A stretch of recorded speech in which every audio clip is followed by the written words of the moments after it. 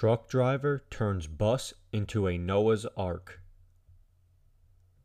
A truck driver in Greenback, Tennessee, named Alsop, couldn't bear the thought of animals being left behind during the recent floods.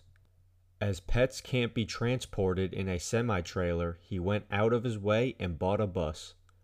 Then he traveled all the way from his home in Tennessee to hurricane-stricken zones to pick up leftover pets and transport them to animal shelters.